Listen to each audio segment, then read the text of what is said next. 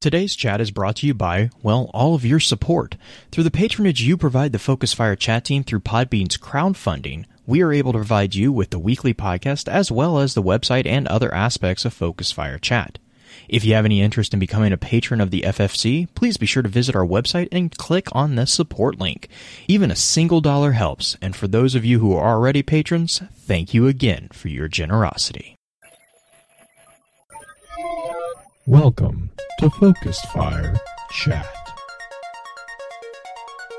Explore together. Welcome to Focus Fire Chat, recorded live on February 21st, 2020, over on twitch.tv/FocusFireChat, as we continue our discussion over the lore book, The Last Days of Kraken Mare. This particular episode will serve as what we have come to call the advanced session of the week's exploration. Congratulations to those who have signed up for a deeper dive. Before we go any further, however, let's run through a quick introduction of who all we have with us on the show. As always, this is your host, Blue Crew 86. Yeehaw! This is Cracklin' Mare, Green-Eyed Music Lover. Yeah, and last but definitely not least, in the hot seat as guest co-host, we have our good friend Worthy D. Worthy, how are you doing? I'm doing all right.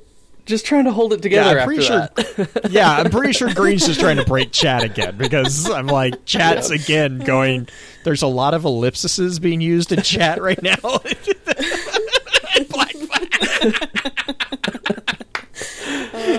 Oh, man. If I can break chat at least twice every recording session, I am I don't know if you're gonna break the record of the jackalope.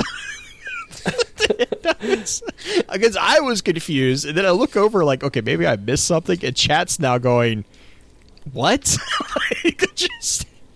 Did Green and Justin just become one person? No. Wonder twin powers too big combined. Of shoes for me to fill. Yeah. Man. Well, I know everyone's looking forward to diving into discussion about the actual book, so I promise I won't talk much. So let's get right into it. Green, I know you had mentioned wanting to dive into the cards with a little bit of like a summary and kind of going through those. Do you think that's the best place to start? Or do you... I don't know if we're going to end up taking up too much of the episode where we won't get to your notes on it. Well, you want to just do like a summary of the different cards? I mean, we can do a real short one. Because we kind of... we did kind of talk about the summary of it a little bit in the first episode, right? I mean, really, the biggest one I'm thinking that we didn't talk about a lot was this. Well, we talked about the Sundown Distress a little, but like Sundown Distress and the two Water Sun cards, I don't think we talked about much. No, because that's after the... Because we talked a lot about the story of Rasputin shooting down the ship. Mm-hmm. And then that was the Kalki's Burning Sword entries, which are about halfway through. And then Faces Like Shields and 10th Avatar is Morgan being introduced. Sixth Seal is the first two entries, where it's really just kind of an introduction to Mia and, air quote, the cast of her team and the borehole. I do think that the Sixth Seal Part 2 is a little bit more interesting about the commentary of what's going on at that time. It's the Traveler basically abandoning Io and heading to Earth. Mm-hmm. So that is interesting in that one, because that gives you a pretty solid timestamp of when this is happening. But beyond that, the first one is the planning of the evacuation of Titan. That's the Sixth Seal Part 1.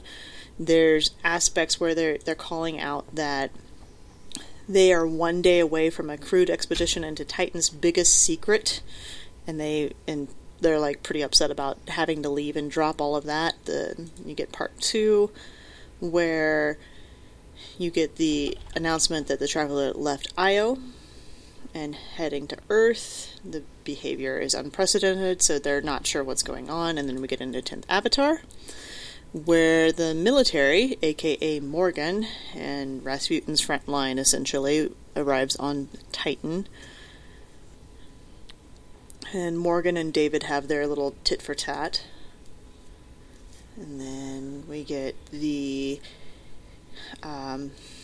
Faces like shields. It's a pretty basic one. Violence returns to Titan for the first time in 50 years. And more with David and a little bit with Mia. And then the Burning Sword, which seems to be a reference to Rasputin's, what is that attack called? The Aurora Knives?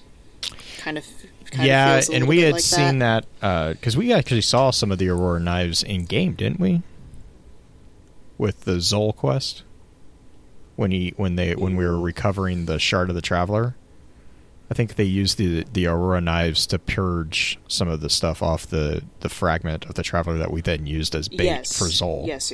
It came across a little bit like the Valkyrie, but it's a lot bigger. Or was it? Dino says that might be the Hades Flame. That could have been Hades Flame, absolutely. Oh, okay. He says Aurora Knives are tiny flechettes, and Hades Flame is the one that... Okay. Burning Sword, Part 2. Then you get the scene where...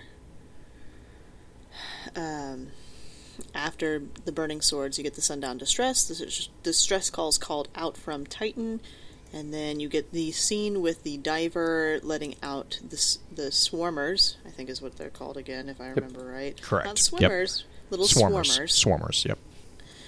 And then you see the final quote-unquote collapse of Titan, essentially, because of these tidal waves that are crashing against the arcology and crashing against the rest of Titan over and over at much, much taller waves than they're used to.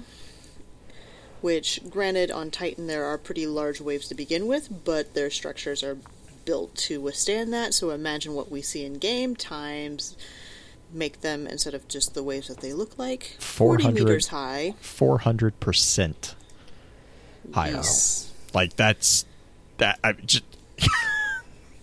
It's big. He's big. It's like tsunami big, but instead of just like one wave, it's multiples.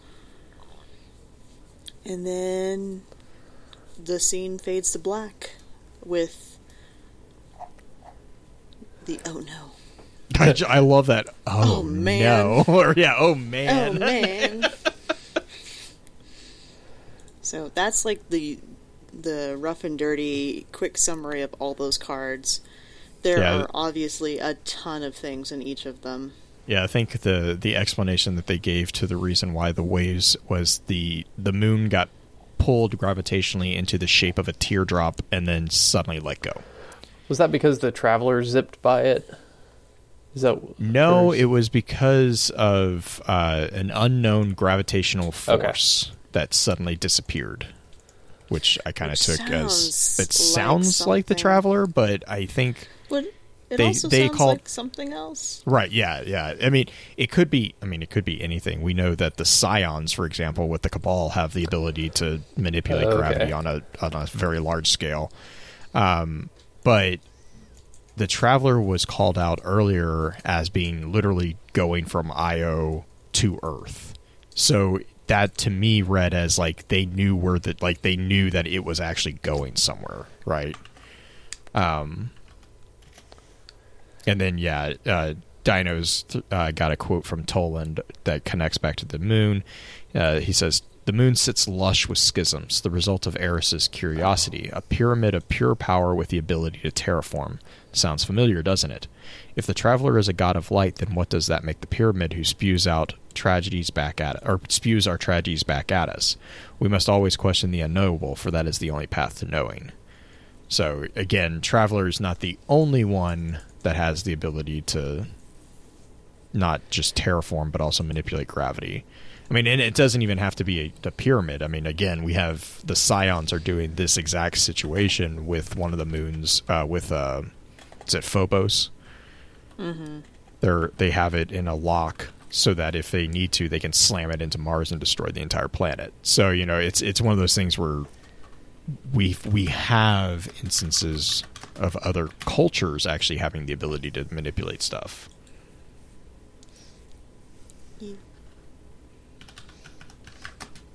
Yep. All right, so time to jump into kind of the different theories and discussions of things going on, and boop, activate the blue. So we have, I would say that we have 3 what I would call theories confirmed. First off, we have it called out, and this is a bit of a thin ice one. We have it called out that all exos were once people. I know when we had talked about exos a while back, we had made the comment, or I had made the comment, how do we know that there are no artificial AI generated exos, like that we don't have frames basically in exo bodies? As far as we know, in the Golden Age, that did not exist. They were all once people, which is called out when they introduce Morgan and what they refer to as the transhuman infantry unit, which is a really fascinating thing. We also have a bit of a scope on the time that the Golden Age lasted, because it is called out that the, quote, Bray cult of personality, which is, I love that description of them, had risen, fallen, and was on the rise again by the time that the Golden Age came to an end. So they had literally come to power, fallen because of their pride, and were on the rise again from that fall, all during the Golden Age, which it doesn't give us a hard timeline, but it gives you a sense at least that this was longer than just a couple, decades. This was a potentially very longer period. We also have a confirmation of the size of the new Pacific arcology at its height, or arguably at its height, is around 2.9 million, which we had mentioned earlier last episode. So those are really the theories that I would say we kind of got answers to. As far as new theories, there's a couple good ones. Depending on how far out we want to go. These are ones that I still don't really have answers to, but I have the ones that came to mind when I was reading it was there was a call out on the gear from the Soul Succint about spider vehicles. I made a comment. I was like, could the Fallen have inherited their spider tanks from the gear that was left behind after the collapse from the Soul Succint? We don't know where the Fallen got a lot of their gear, and we know that they're scavengers. So the fact that there was a call out to a military unit that was spider shaped is kind of an interesting thing for me. We also have a potential connection. This is pretty far spin foil. Could the Leviathans mentioned as being potentially within Titan's lower sea be connected to the previously seen Leviathan who was guarding the worm gods on Fundament? Which then leads to the next question of, could the Swarmers be akin to the Krill? The reason why is the structure of Titan and the events presented within this particular collection of entries are very similar to the Syzygy which occurred upon the Fundament, which is, again, it's a pretty... with the information that we have right now, it is, I would say, it's not super reliable on our scale of things. I would say it's possible to speculation, which is on the lower end of what I refer to as the Kex confirmation chart. This is just a brainstorming question. But the reason why I say that is, if you look at the structure of Titan and the events described within this particular book, it's very similar to that was described in the Books of Sorrow and the Fundament. Going further, the Swarmers are described by Mari as, quote, highest, not quote, the highest life nor Titan's lowest. They hive across the icy sea bottom in enormous braided patterns that speak of intelligence, not individually, not even at the hive level, but of some kind of vast concert conducted perhaps by Leviathans down beneath the ice shell, communicating across the barrier by magnetic whisper that the Swarmers receive via organic squids, end quote. So that actually leads to one of the questions that I had was, what is a squid? We got that reference going. A squid is a device that it's an acronym that stands for Superconducting Quantum Interference Device, or SQUID. Basically what this is a very sensitive magnometer, which is used to measure extremely subtle magnetic fields based on superconducting loops containing Josephson junctions. The reason why this is called out here is because the extreme sensitivity of squids make them ideal for studies in biology. I'm going to butcher this word. It's an MEG. Just call whatever. It a I have it in the notes. Just go read it. Yeah, it's a MEG. MEG, for example, uses measurements from an array of squids to make inferences about neural activity inside brains. So this is a device that actually the artificial ones will actually measure what's going on inside your brain. Magnetoencephalography. Yeah, that. So the squids, Maury's idea is that they could potentially have an organic form of that is being communicated to them via magnetic signals being sent by creatures below. Now, this is all theory, which is why I put this idea as like at best possible. It's really, really speculation. I don't think it's very high up there. That's really kind of the pieces that I have that are the theories and some of the bigger kind of questions. There's a few like cool little call outs as far as like the entry names.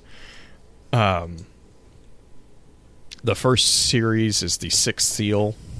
This is a reference, obviously, to Book of Revelations, in particular chapter 6, verses 12 through 17, which is talking about the end of times. Actually, most of these references are going to be talking about the end of times.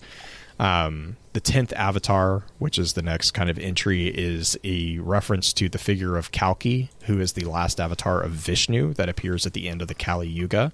And I'm going to talk about the yugas, the cycle of yugas in just a second, but I'm going to go next to faces like shields. There's not really a big reference there, other than they're talking about the exos, and the fact that violence has returned. The next couple entries are Kalki's burning sword. Again, Kalki is the 10th avatar of Vishnu. And this avatar is actually the one who is responsible for ending what's referred to as the dark, degenerating, and chaotic stage of the Kali Yuga to remove Dharma and usher in the Sata Yuga, which will come back to in just a second. Kalki is shown riding a white horse with a fiery sword, and his role was basically to restart a new cycle of time. Kalki's Burning Sword Part 2, same thing. Kalki again. Sundown Distress is a reference to the distress call that Titan sends out, and the situation on Titan is referred to as a sundown situation. So literally the sun is down. It's the end. Water Sun, I didn't really connect anything to it myself. I didn't know. Green, had you had a chance to look into that particular one? Water Down? Water Sun. No, not Water Down. Oh. Water Down's a whole different thing. Water Sun. I did not know any references off the top of my head, and I did not find anything initially. Like, I've not been able to dig too deep into that one, no. Okay. Yeah, because, I know, there's, going into, astrology, you have, the sun sign, and you have water signs within that, which I think are... Hang on, let me try to remember. I think it's Cancer, Scorpio, and Pisces, I think. Isn't Pisces the fish, I think, right? Yeah, I think so. Yes. So I think those are referred to as water signs, but I'm not sure on Water Sun. That could just... Yeah. I didn't have a chance to dive into that one particular. A lot of them that I'm getting hits for are for children's hospitals and stuff like that. I don't... unless there's some mythological thing that I'm not missing... I'm wondering real quick. I'm going to look real quick. I know Vishnu was a sun god. There's a Hindu thing offering water to the sun god. Okay. Okay. So, according to mythology, once demons called Madihas, who lived on an island called Arunam, prayed to Lord Brahma to obtain a boon, which he granted. They asked for the power to fight with Surya. Demons like darkness. This is a really long answer. Basically, the offering water to the sun type thing looks like it is the part of the gift to try to get the boon to fight back. Oh, okay. So that's the offering water in the morning. Mm-hmm. Okay. Mm-hmm. Okay. That. All right. Like I said, I didn't have a chance to look at that particular one, so I apologize for that. But really quick, I mentioned that I was going to come back and talk about the cycle of yugas.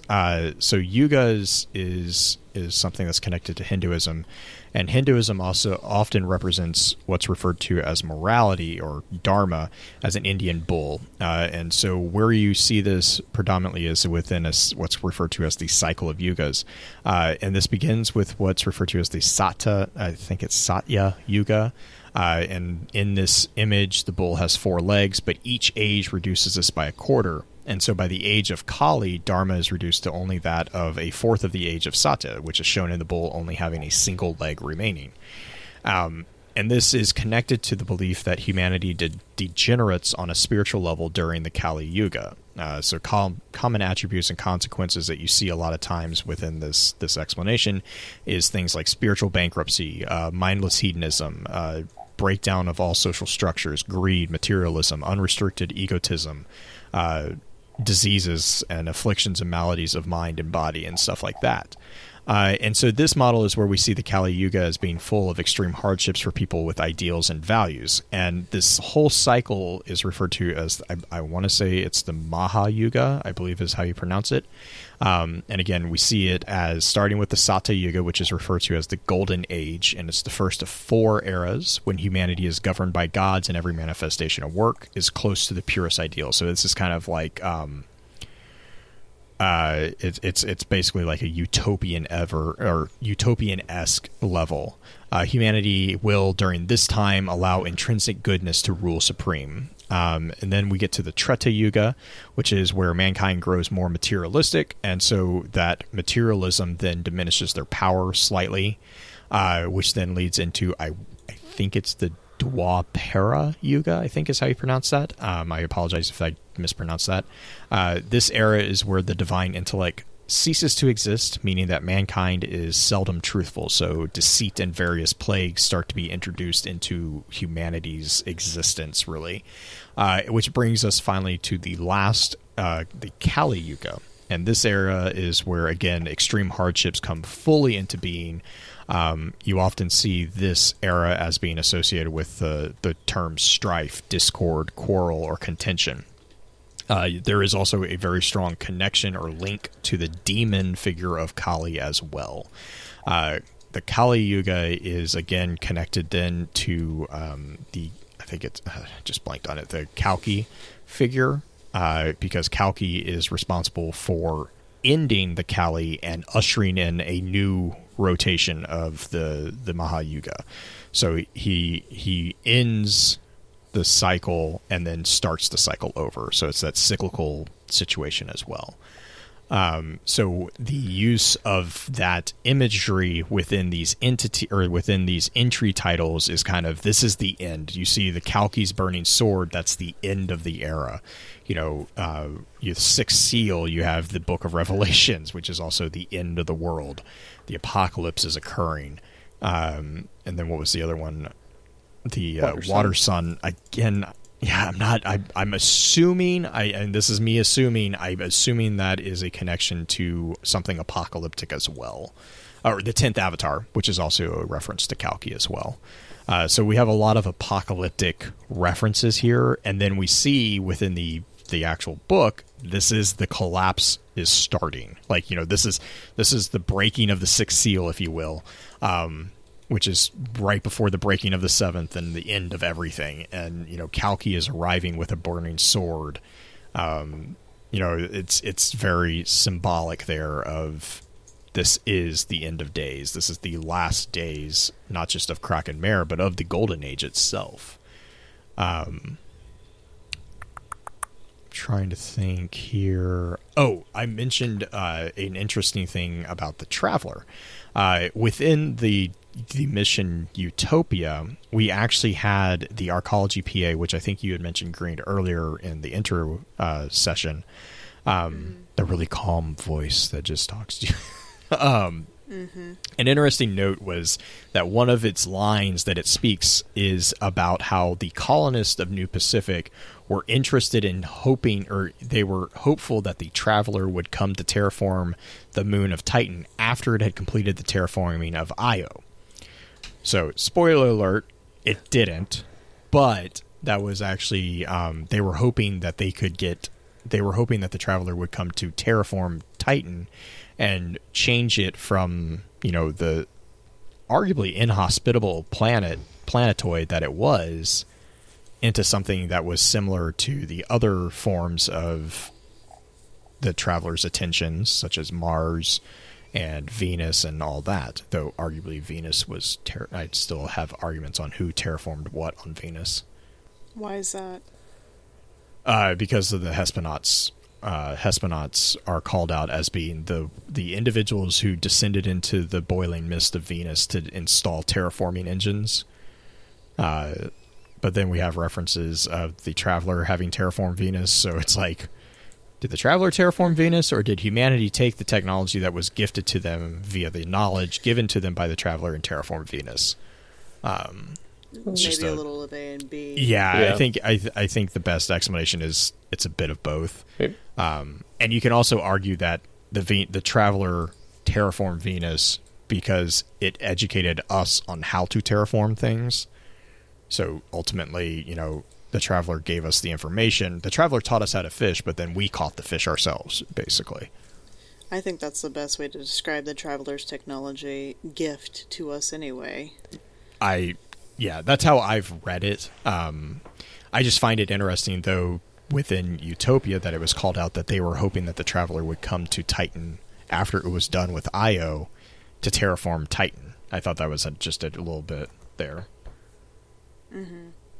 But that also ties into the question of, like, what were they doing with the borehole? What was going on there? What were they looking at? And we kind of mentioned it in the intro episode because we don't know a lot about Titan today. Like, that's kind of the thing, is it's all theorized. And within the very first entry, we see the argument being, exactly, they're on the threshold of, like, I think, what was it? They just finished the borehole. And they're like, Ziana is the master of the ocean. They're the ocean expert. The ocean expert, I think it's a ocean expert. Thanks. She's like, no, we have one day. Like, it's like, and she refers to it as Titan's biggest secret, and it's just, again, it's kind of that they're trying, there's that human curiosity that's like, okay, we're probably gonna die, but we still want to know what's going on here. I found that like refreshing, because I was like, oh, there's the human curiosity of, human curiosity killed the golden age. Well, and the entry states that, like, if they abandon their gear, the gear is only going to last a day or so down there. Right. Yeah. Because it's what was it? It's down there, bathing in liquid methane, hydrogen sulfide, and carboxylic acid. That's always super fun, right? Because who doesn't want to play with acid? Mm-hmm. Let's see here. The technology that's mentioned here is also just, like, I kind of, not going to lie, I geeked out a little bit about a lot of the technology that was mentioned. Like, Ziana has recombinant muscles. So she has spliced chimp muscles on her arms. And then Mari, well, all of them have a, I think it's occipitable, like, holo screen, basically, that displays information in their vision, but it doesn't distract from their vision, which is, it's basically like an internalized heads-up display. Yeah, I'm trying to think. HoloLens. Yeah. You know how the HoloLens works? It's like that, but they're the eyes. Reality. Which makes me worry. It's like, is it it contacts or is it actually embedded in their eyes? It wouldn't be surprising if it's actually something that is built into them, because they talk about all sorts of other, like splicing of.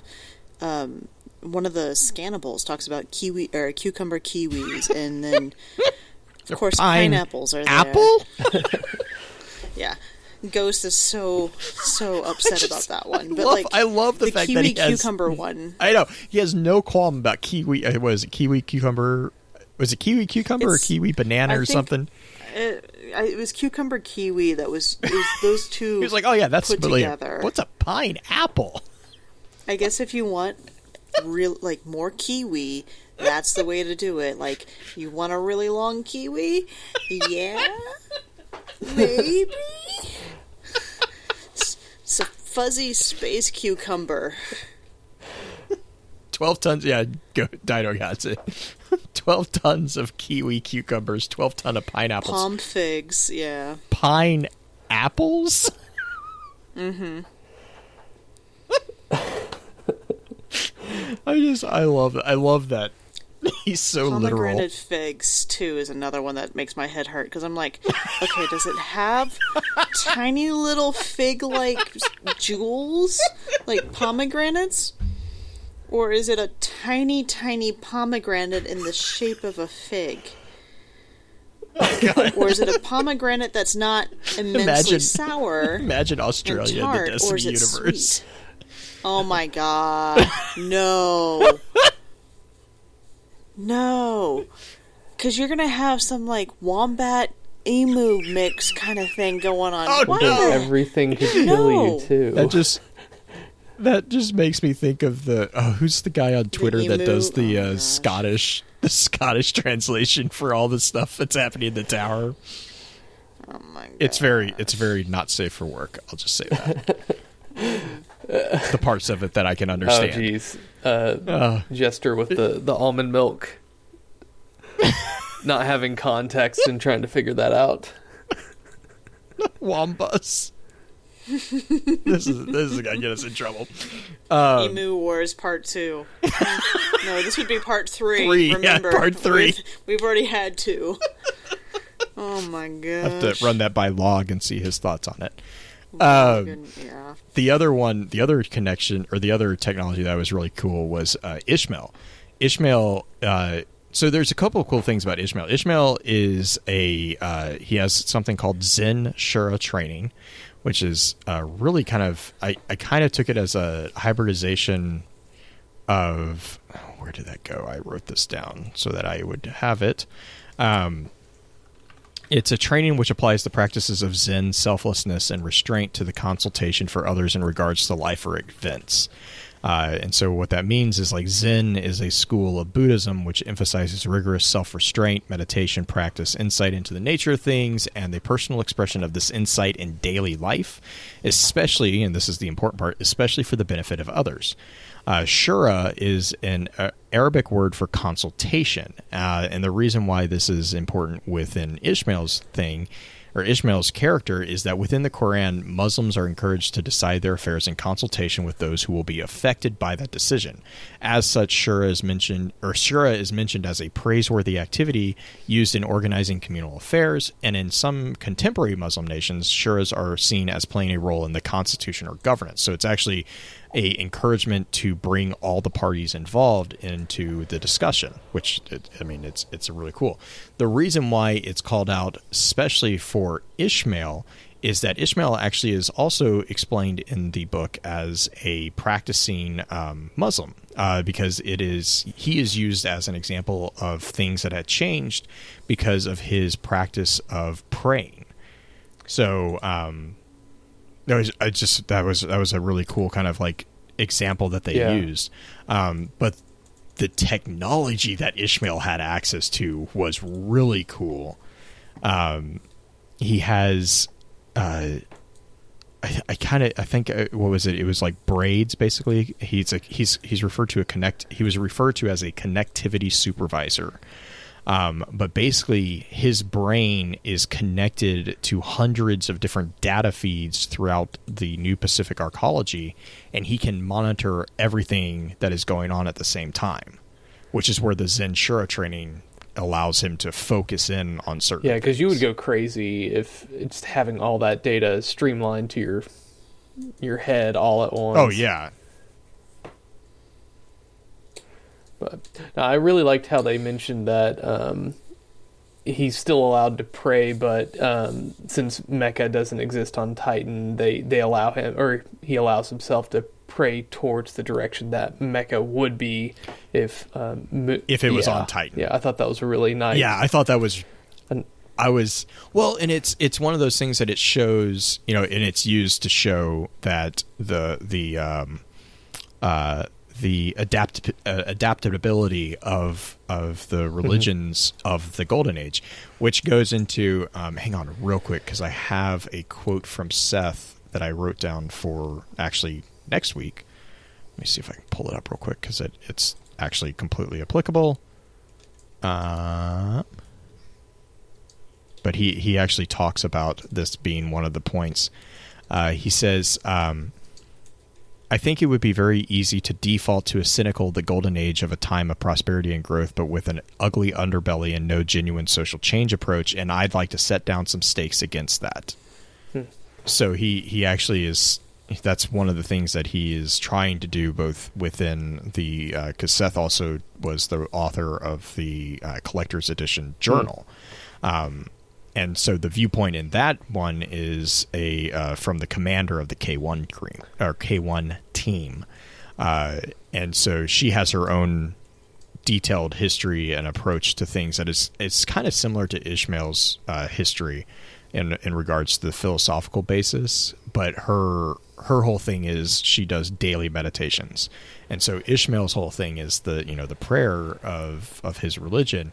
And the showing of how that religion has adapted to the fact that we are no longer bound to a single planet. So we're no longer, and instead of being like, okay, in the space-time coordinates, where is Mecha, at this time? Because that would change, every minute. Yeah. Whereas, on Earth, it's always, whatever direction, it's always that because it's relative to where you are. Mm-hmm. I thought that was a really cool call out to that, to showing how in the Golden Age we have gotten to a point where we're okay with those types of changes. I think is how I read that.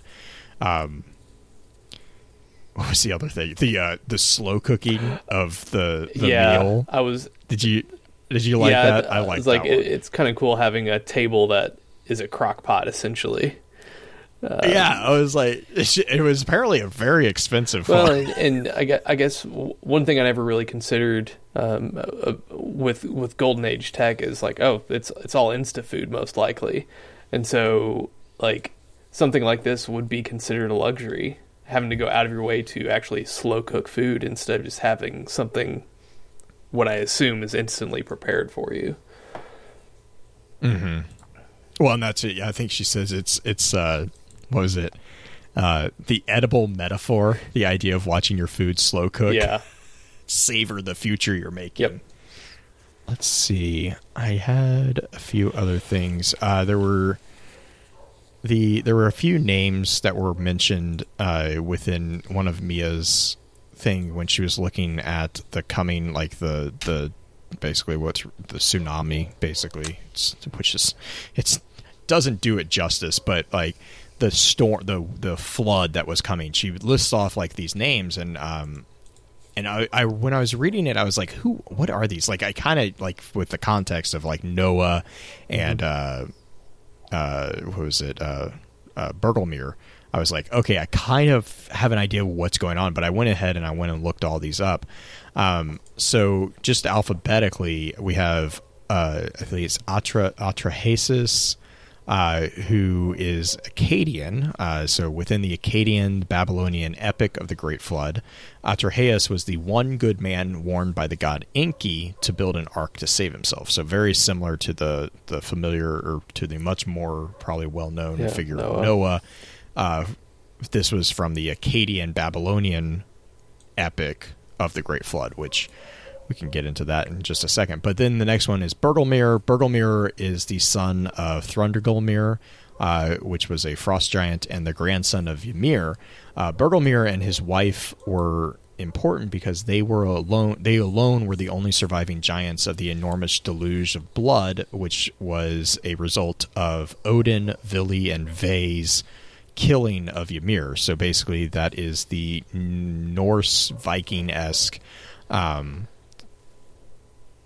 myth of creation. Is Odin kills his, I want to say his it's either his grandfather or his great-grandfather, I can't remember exactly, but Odin basically climbs Ymir's body and cuts his throat, and the resulting carnage is the creation of all of the existence in the 9 realms. So Bergelmir was a giant who survived that entire situation, basically. Then next up, I believe we have Noah, or no, next up is Deucalion. Deucalion is the son of Prometheus, which most people probably recognize that name. He was also the king of Phthia in Thessaly and the husband of Pyrrha. Deucalion is closely connected to the flood myth in Greek mythology. He is also the father of Helen, not Helen of Troy, but Helen, the mythical ancestor of the Hellenic race. A really interesting connection there also is Pyrrha is where we get the word Pyrrhic victory, which is when you win the battle but lose the war. So that's where that term actually originates from. Next up we have Manu, Manu is a bit of an interesting one. Manu is a term that basically has a lot of different meanings throughout Hinduism. In a lot of the earlier texts, Manu as a term refers to an archetypal man, or the first man, but later Manu is the title or the name of the 14 mystical, and I am going to butcher this word, I am so sorry, mystical Kshatriya rulers of Earth. I think that's how you pronounce that. The use also can be seen alternatively as heads of mythical dynasties, which begin with each cyclical kalpa, or aeon, when the universe is born anew. There is a connection to the Hindu Great Flood myth in that the Vishnu Purana Vyavasvata, also known as, I am not sure how to pronounce that. That is a lot of a lot of consonants. Stradahadeva, or Satyavata, was the king of Dravida before the Great Flood. He was warned of the flood by the Matsya fish avatar of Vishnu, and built a boat that carried the Vedas, which Manu's family, and the 7 sages to safety. So he was connected again to the flood myths, and this is very similar to that of the flood myths such as Gilgamesh, which is the Babylonian epic, and Noah. Noah is within the book of Genesis from the Christian mythology, or the Judeo-Christian mythology. Noah is the image of the righteous man that was made party to a covenant with Yahweh in which nature's future protection against catastrophe is assured. And then finally we have Ziusudra. Ziusudra he is listed as the last king of summer prior to the great flood of Noah. And he is also listed as the hero within the Sumerian creation myth. So these are all names that are connected to the great flood myths of various cultures, in that they are heroes or survivors of those mythologies. So Mia is, I think she even makes a comment about like how Bergelmir himself couldn't survive this whole thing. But yeah, and then there was another word. Where was it? Duker. I kept seeing, they're like, bring the Duker up, and I was like, what is this? It's described later as a water ocean research submarine, and basically Duker, the term, is a Dutch African surname meaning diver. Fun little factoid. It's also the word that the name of a small to medium-sized brown antelope that is native to sub-Saharan Africa. I'm pretty confident in saying that's not the connection that was being made, but I love the fact that there is that connection. Like, yeah, it's an antelope that's underwater. And then then there's the conversation that we had about Pell's deep space probe. Again, the information was stated to have caused vicious quiet controversy, even though Mia didn't know the contents of it. It's basically something that is very dangerous, even though they don't know what it is. And this is also called out in their reaction to Rasputin shooting down the shuttle, because David and Mia basically come to the conclusion that the level of danger in the eyes of Rasputin had to be severe, because even with the quiet rebellion of New Pacific against Clovis Bray, it was specifically called out that governments did not ever use force against human beings. Like, that was kind of a stature within this period of time of the Golden Age. To also do another little bit of connection to the K1 situation, there is a comment from Morgan 2 about the location of the information. She says, quote, "It's too dangerous. It came from inside the," and cuts off, end quote.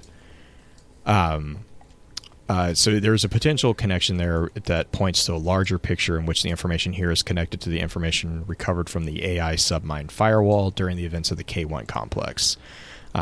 This information had also been covered up and secreted away by Clovis Bray, most likely due to the extremely dangerous side effect exposure to the artifact discovered there had produced within the crew in a short time. So kind of what we were talking about in the last episode.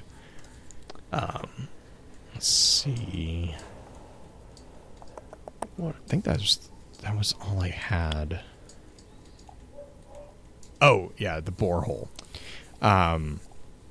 So I kind of had a note, like, what secret are they looking for in the borehole, and why does it require...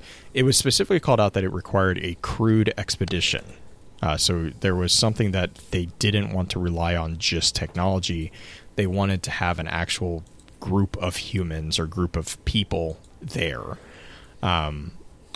I didn't know, Worthy, if you wanted to... Did you have any thoughts on that? Well, I kind of wonder if it's due to the potential of some sort of sentient life down there that they needed to have David there, or Dave,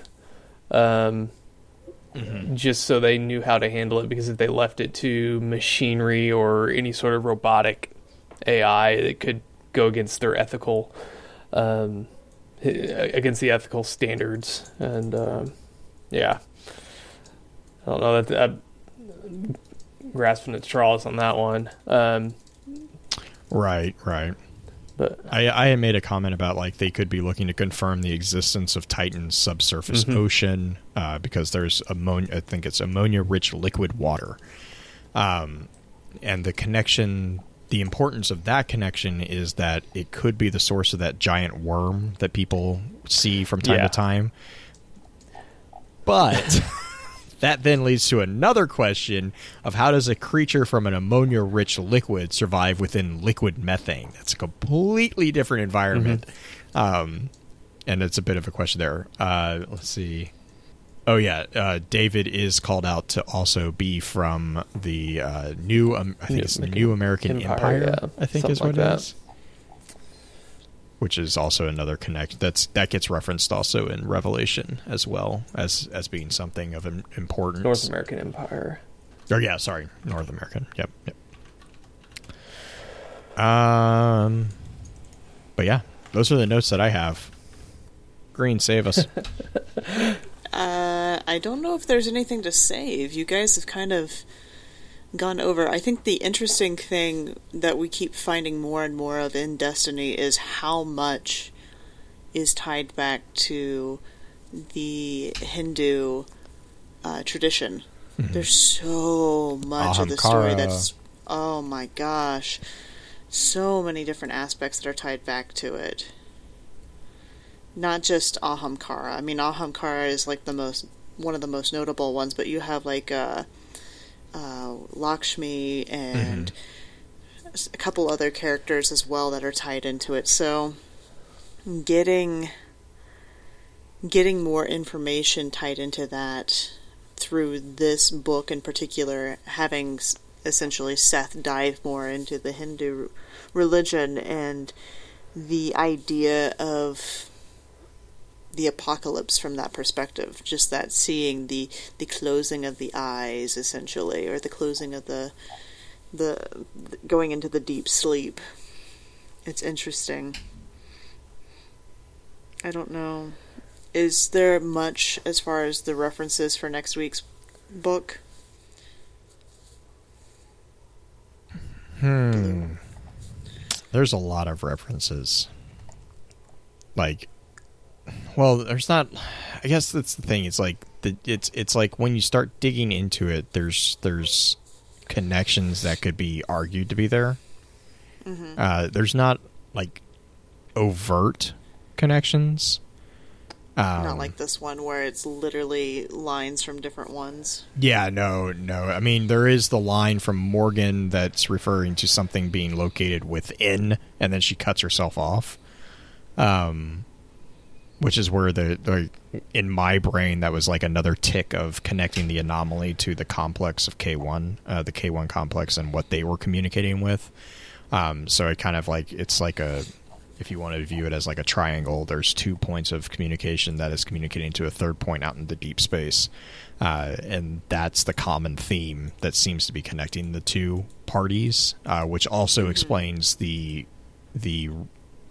ruthlessness of the AI to shut it down, because it had already seen what it did at K1. And so again, we're in the, you know, the Karhe White situation. We're in Twilight exigent territory. We are in trouble. We don't need a what's basically a neuroplague running around causing people to see things and go crazy. You know, like I could see Rasputin being like, nope, we're not even going to deal with that right now, and just shutting it down. And they have demonstrable proof from the K1 that it's basically 100% like the just blanked on the word, the likelihood of it the contagion, the ability to be contagious. Gosh, why can I not think of the term? It is extremely contagious. It is a contagion that has 100% efficiency against everything. And so it's like, it's not a matter of, oh, there's a slight chance that person, because they communicated with this thing, will, you know, survive and not get infected by this, you know, whatever. It's everybody, and they talk about this in the K1 thing. They do a kind of an experiment with like people who didn't have access to the anomaly. They introduce them to the anomaly, and sure enough, those individuals have the same neurochemical response that lead to the insomnia, to the issues with all the neurotransmitters misfiring and stuff like that. All of them had it after being introduced to this anomaly. And so with that information, it makes sense to me from, you know, Rasputin existing within the Twilight exigent moral territory that is being caused by the collapse. It's literally, that is a threat that he does not have time to calculate. And, you know, it's yet another, these people are already dead. I am just cutting that off and quarantining them away. And so there's the kind of that feel for it, which then I know Chad had mentioned it too, might be what Osiris is yelling at him about in this cutscene that we got. Now, to be fair, there are a lot of things that you could yell at Rasputin about for being a murderer. So I don't know if that's necessarily the case. I can see that being the case, though, given the way that these were released, kind of in tandem-ish. And also given that we know that he specifically calls out that he left the Infinite Forest because of what he saw. And the Infinite Forest is something that allows you to travel arguably through time. There's components that I can see the connections that are being made to this event on Kraken Mare, which is inspired by the event on K1, which, in multiple ways, being the catalyst for that connection there too. You know, I can see that argument being carried. I can also see that being a red herring, or kind of the Scarlet Letter Or not the Scarlet Letter. God. I'm done talking. It's like Scarlet Letter is... No, I'm not. I'm thinking... God, gosh, now I'm going to have to go look up what I'm thinking. You are not quite yet an AI. Someday, though, Blue, you will get there. Scarlet Pimpernel. Ah, that makes more sense. Yeah. I was like, it's Scarlet something, okay? Look.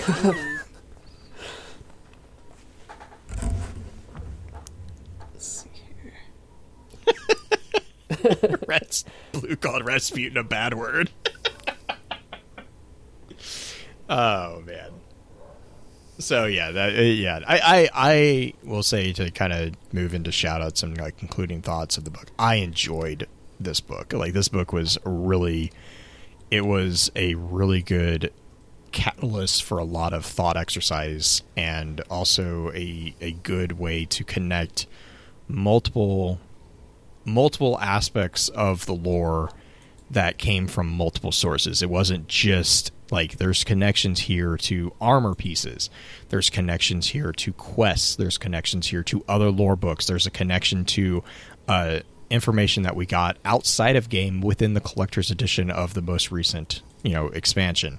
This is a really good example, I think, of a well-designed transmedia collection and presentation of information, that each aspect then goes and completely adds to, without really clouding the information. It really does make a multifaceted presentation of the situation, in which there is clarity gained, not lost, which I think is a really cool and well done thing for this book and for next week's book, Revelation.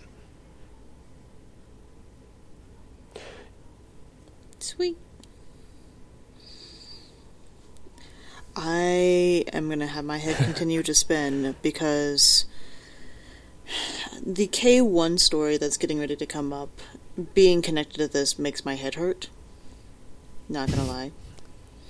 But the story within the collector's edition in particular is kind of sad. Like, Revelations is not... none of these, like, the next couple of weeks are not happy stories in any way, shape, or form. They are really getting to be darker and darker, and next week's going to be a dark dive, for sure.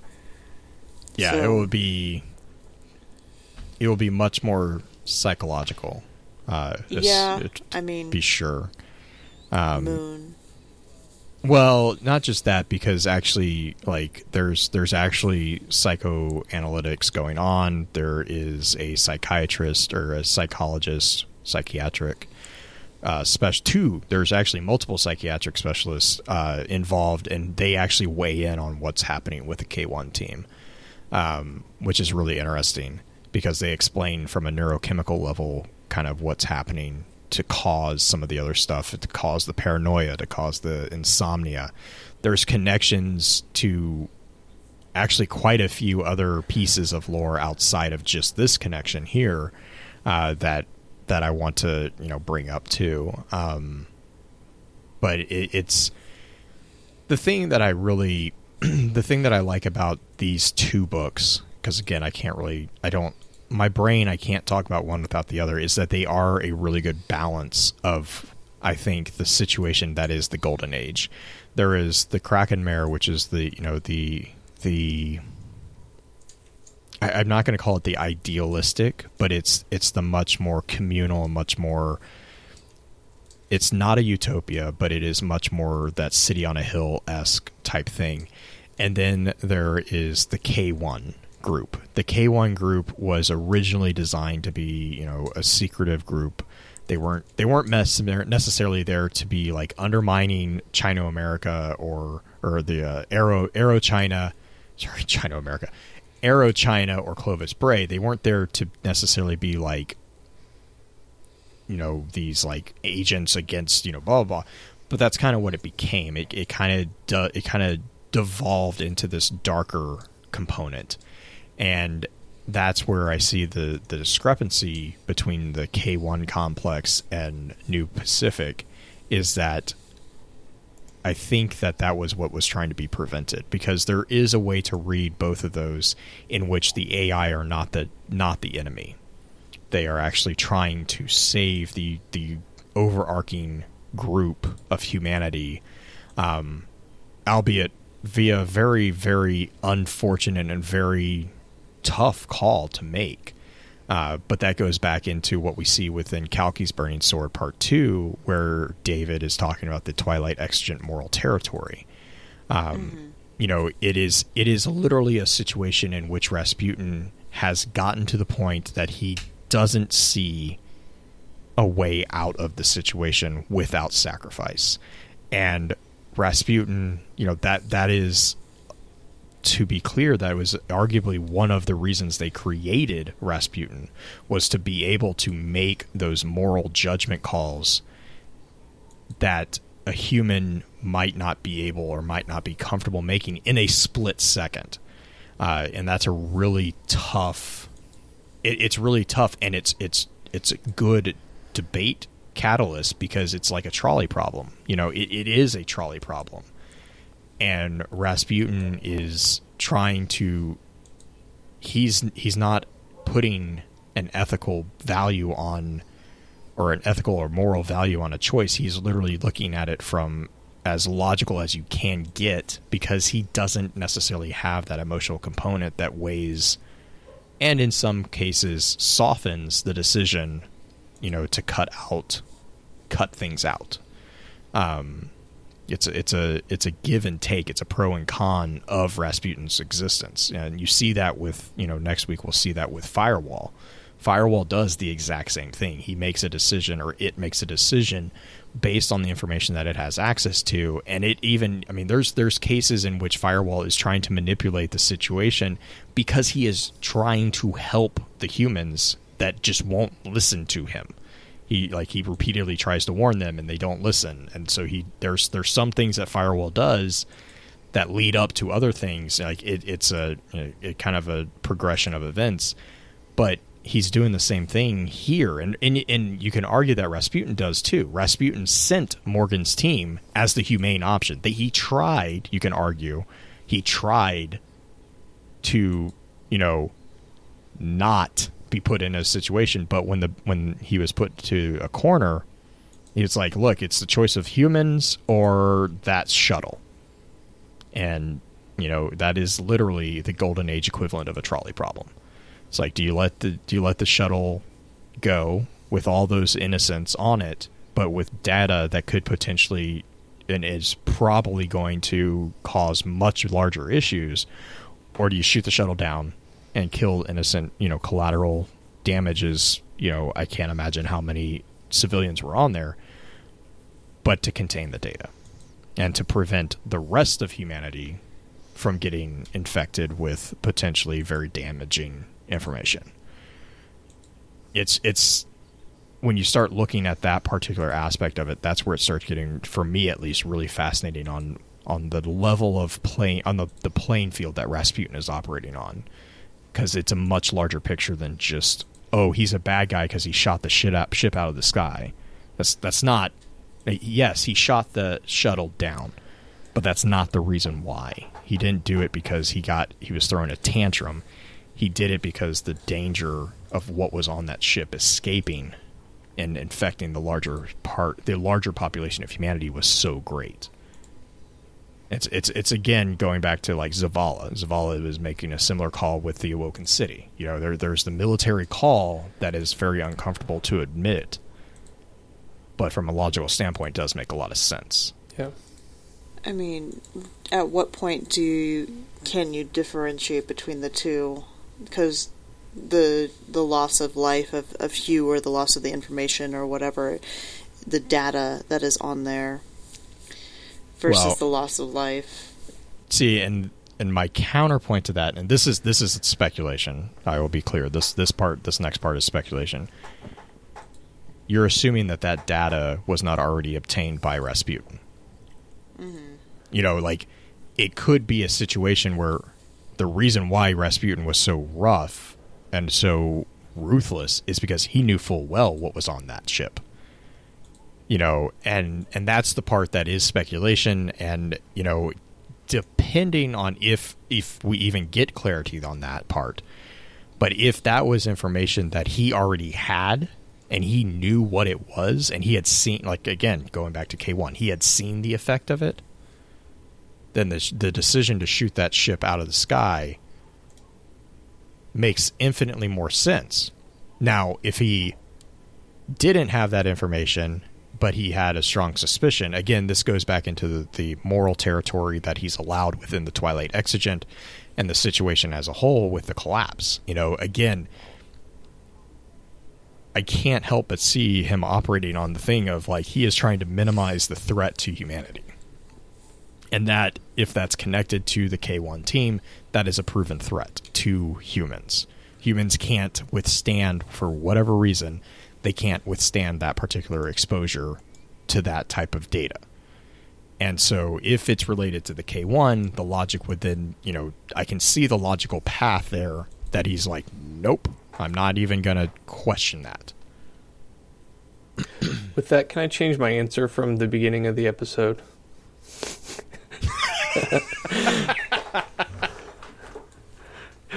From the who's the bad guy, who's the good guy? Sure. Between Osiris and Rasputin. I don't think your answer is wrong. I still agree with your answer, though, because, like, the thing with that situation is, right, it's like the same argument can be made for Osiris with regards to the Vex. Yeah. And that's where it's like, well, neither of them are air quote wrong.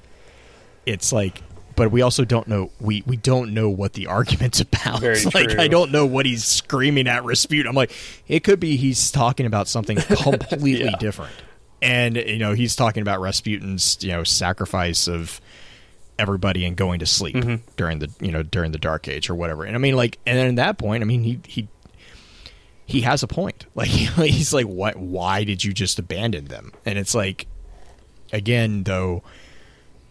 We're also interacting with two characters who are not. It's that situation of we're in the game world, so we're being fed biased information, which is something also to keep in the back of our minds.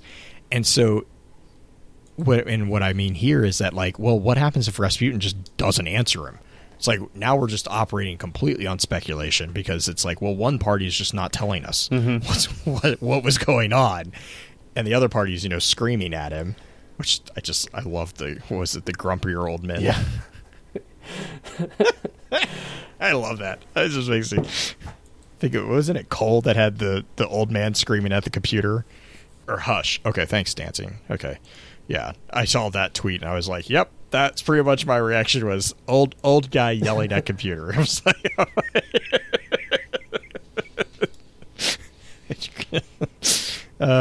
so yeah, I apologize for my tangents on this one, because my brain has been percolating for a while. It's good stuff. Should we go to shout-outs? Yeah, let's go to shout-outs. Worthy, do you have some shout-outs for this one? Just to reiterate from the first episode, shout out to my clan, DoD, PC, Paternal Chums, and shout out to you guys. A fan like me really appreciates all the hard work that you guys put into this show and keeping it going for as long as you have. Thanks. A shout out for you for joining us, and thank you for hopping in with us, and a shout out to Blue for sometimes just breaking my brain with how much he's got shoved in his. So just like someday. This is one of those situations where it's like I really just sit down and I like the way Destiny's lore is constructed. Like, it's a love-hate relationship, right? Because there's so much information. Yeah. There's so much information that we don't have access to. And this is why, take your pick of my, like, big worlds that I like, whether it's Elder Scrolls, whether it's Halo or Destiny, it's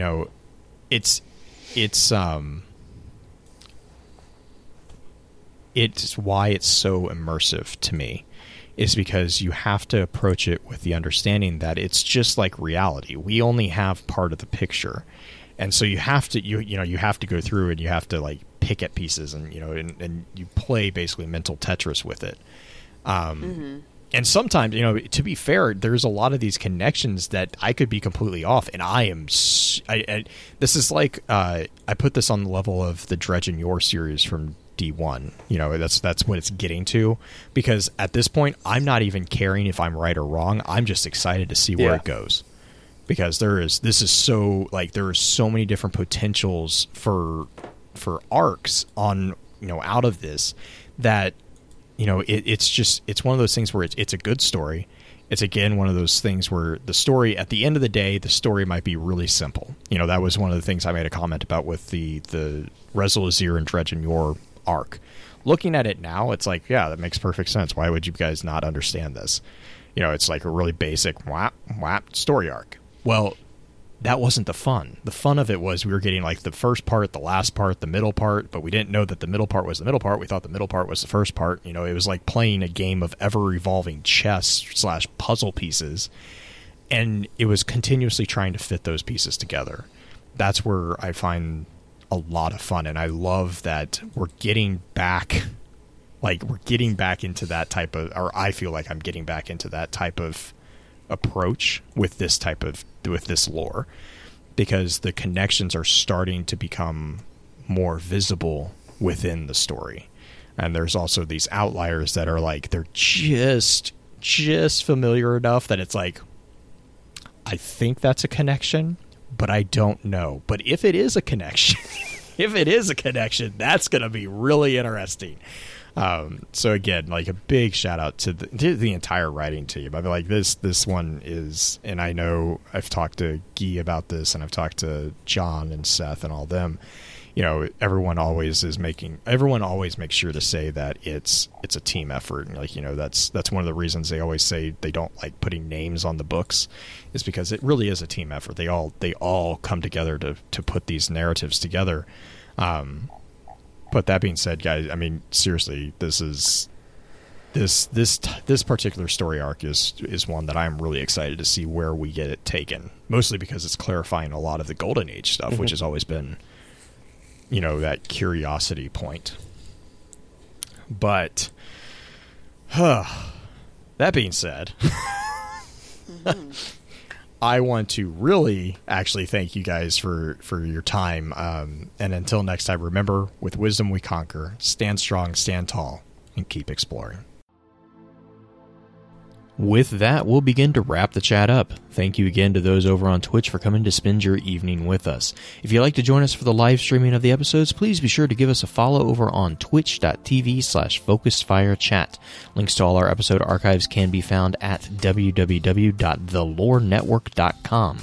Please be sure to email us at FocusedFireChat@gmail.com with any comments and or questions for the team concerning the podcast, and let us know how we're doing by giving us some feedback and a rating over on iTunes as well. So until next time, focus your fire and may your light shine bright.